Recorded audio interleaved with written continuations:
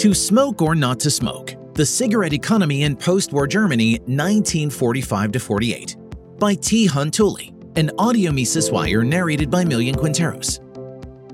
During the 3 years after World War II, Germans, facing a ruined economy and wildly depreciating currency, turned to cigarettes as a medium of exchange on a massive scale. Allied occupation authorities strictly forbade this black market currency exchange, but it literally saved the lives of many German civilians and inadvertently made many American GIs rich. The cigarette had already made its appearance during the war as a currency in both the Third Reich's massive network of concentration camps as well as POW camps. Auschwitz survivor Stefan Kosinski commented that he didn't smoke but always kept a stock of cigarettes for exchange. "It's like money. With it, I could buy a little margarine, some bread, some potatoes. And I took with me some of these foods and for resale." Discovery of such barter operations could mean immediate death in the camps, but survival was on the line in any case. POWs of Germany were safe from the death penalty, but they likewise experienced closed systems of scarcity. A young British economist, R.A. Radford, wrote a classic article right after the war describing the economy of his own camp experience in an elegant and often very funny account. In it, we find POWs creating a spontaneous order of exchange that started with simple barter and grew to amazing efficiency. At its most developed, prices were quoted exclusively in cigarettes, and barracks were outfitted with information boards that kept track of available goods and their prices in cigarettes. In the author's words, the public and semi-permanent records of transactions led to cigarette prices being well known and thus tending to equality throughout the camp. Although there were always opportunities for an astute trader to make a profit from arbitrage. Many POWs were smokers and smoked at least some of their currency, but the supply of cigarettes was more or less continuous since the POWs received cigarette rations in packets from the Red Cross and other organizations. Still, the cigarette reached its widest role as a commodity medium of exchange in the post-war German setting.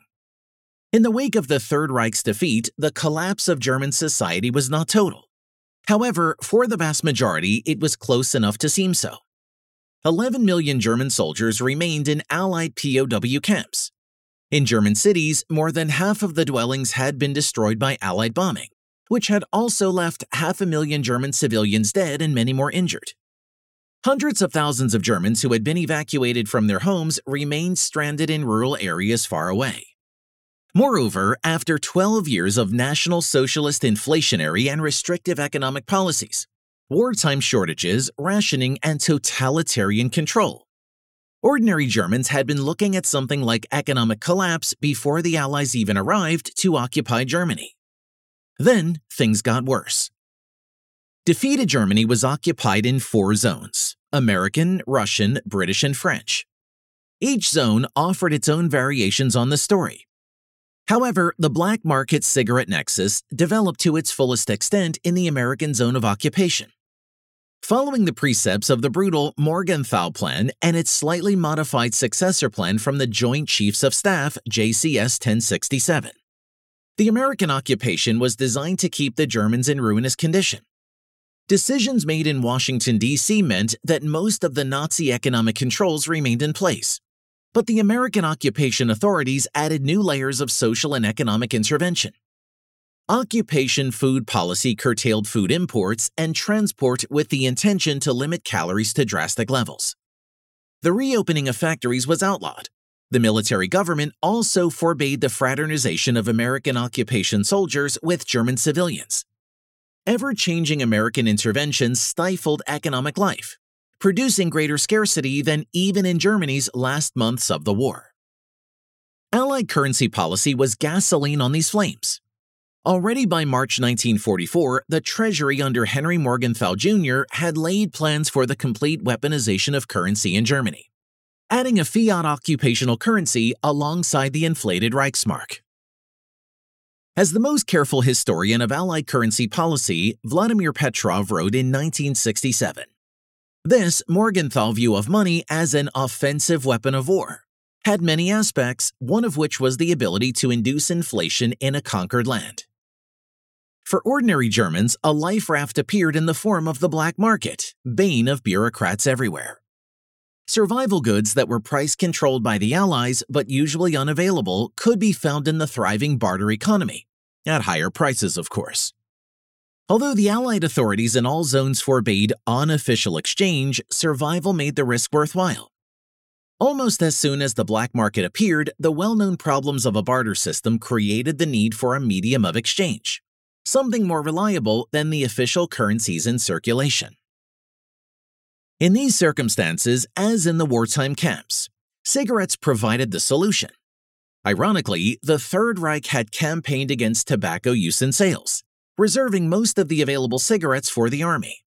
In some cities, such as Berlin, selling tobacco was criminalized just before the war ended.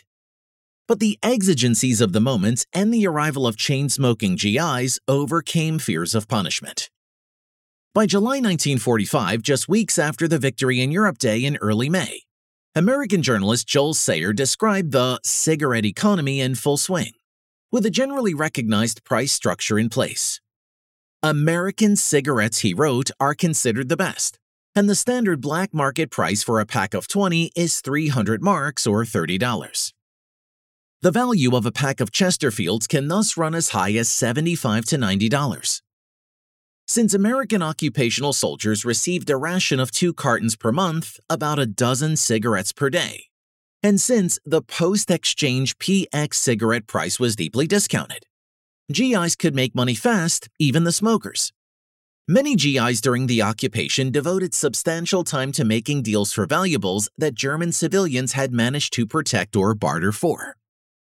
Observers depict soldiers setting up on street corners prepared to pay with cigarettes for such goods. In an interview in the mid-1990s, a colleague of mine who had served in the occupation in Linz, Austria, described the cigarette economy at some length. He commented with obvious disapproval of his fellow GIs who took extreme advantage of the situation. Those guys could get anything they wanted, with a cold stare, anything they wanted.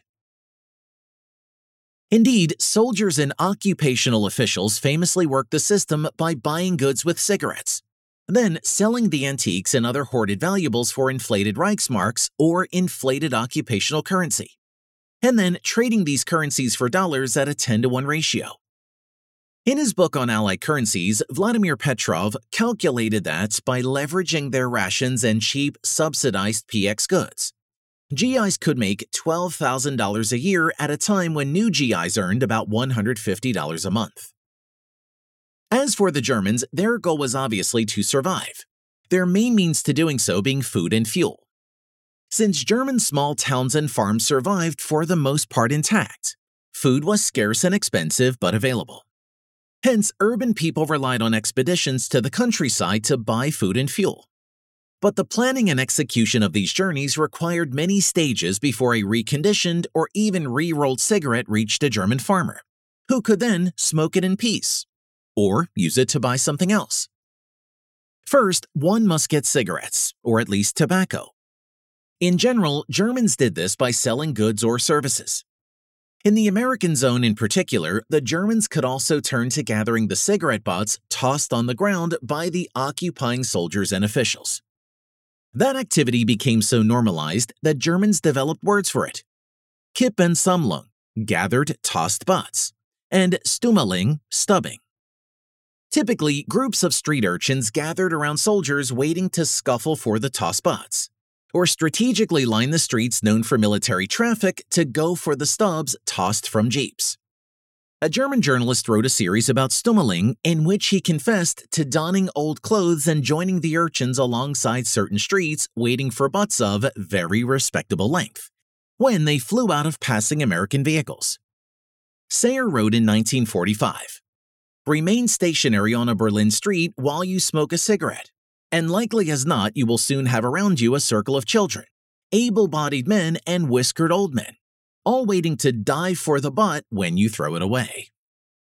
In daily exchange, butts and pieces of cigarettes could serve as smaller currency denominations. An American GI described the system with an example. He would go to an Austrian barber shop, have his hair cut, and then pull out a cigarette and pinch a finger-width piece off the end. The barber would produce a pouch and open it for the tobacco to be deposited. Sayer described visiting an apartment in which a glazier had been replacing blown-out windows. When the workman finished, the lady of the house looked around and called out to her daughter, "Come now, where have you put the butts?" The girl appeared with a bowl of 20 cigarette stubs, and the grateful glazier left with his day's pay. As a currency substitute, cigarettes posed problems, of course. They were fragile if rerollable. Then, too, as mentioned, not all cigarettes were equal, and making a deal could be complicated. Monetary supply varied over time. In the American zone, a pack of 20 Lucky Strikes, Chesterfields, or Camels could run as high as $90 in Berlin during the summer after the war, but later fetched as much as $180. The military government's intervention to stop the leveraging of cigarettes contributed to volatility in price. At the same time, American companies advertised discounted cigarettes for sale in Stars and Stripes and other periodicals. Cigarettes from America inundated military post offices, sent by the relatives of GIs trying to get in on the trade. Hefty price swings were inevitable.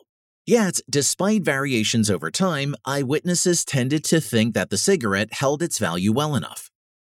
In any case, cigarette prices were far more stable than those of the two official currencies. With periodic influxes of newly printed fiat currency by 1947, the supply of official money had risen by a factor of 6. However, the black market as a whole faced many obstacles in defeating the massive Allied controls, which led to even more extreme shortages of necessities as time went on. In May 1947, the American occupation governor, General Lucius D. Clay, announced that the food situation was so serious that essential supplies were reduced to a surplus of 3.5 weeks. Things were most urgent in the biggest cities. By 1947, a pack of cigarettes in South Germany went for 85 Reichsmarks, or occupational money. But in Berlin, a pack was double that price.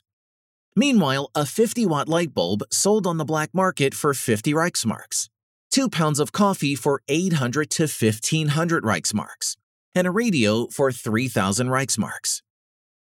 A 1947 article in the Social Democratic newspaper Neue Zeit noted that for 30 packs of cigarettes, an American could buy a Leica camera, for 7 cartons a radio, and for 3 packs, a dog. The writer of the piece commented wryly, "Almost all Americans in Berlin are now owners of these 3 distinguishing characteristics of the occupation of Germany."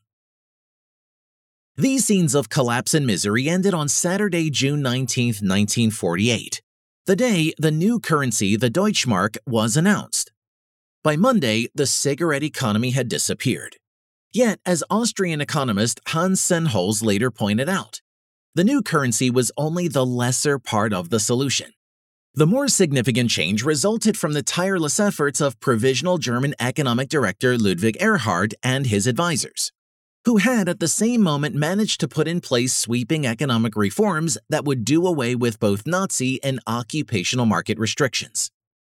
As Sennholz wrote in his 1979 book, Age of Inflation, Erhard's reforms restored the freedom of markets and thus gave free play to the inexorable laws of human action. Yet the Americans remained hesitant even after June 1948. Lucius Clay soon wrote a heavy-handed memorandum to Erhard repeating earlier warnings that the Allied interventionist regulations could not be altered without American permission. Erhard's reply, "I did not alter your controls. I abolished them." Thus, the cigarette economy disappeared over one weekend. To summarize Sennholz's comments on these inexorable laws in the period of the cigarette economy, there was a lot of human action rolled up in those cigarettes. For more content like this, visit Mises.org.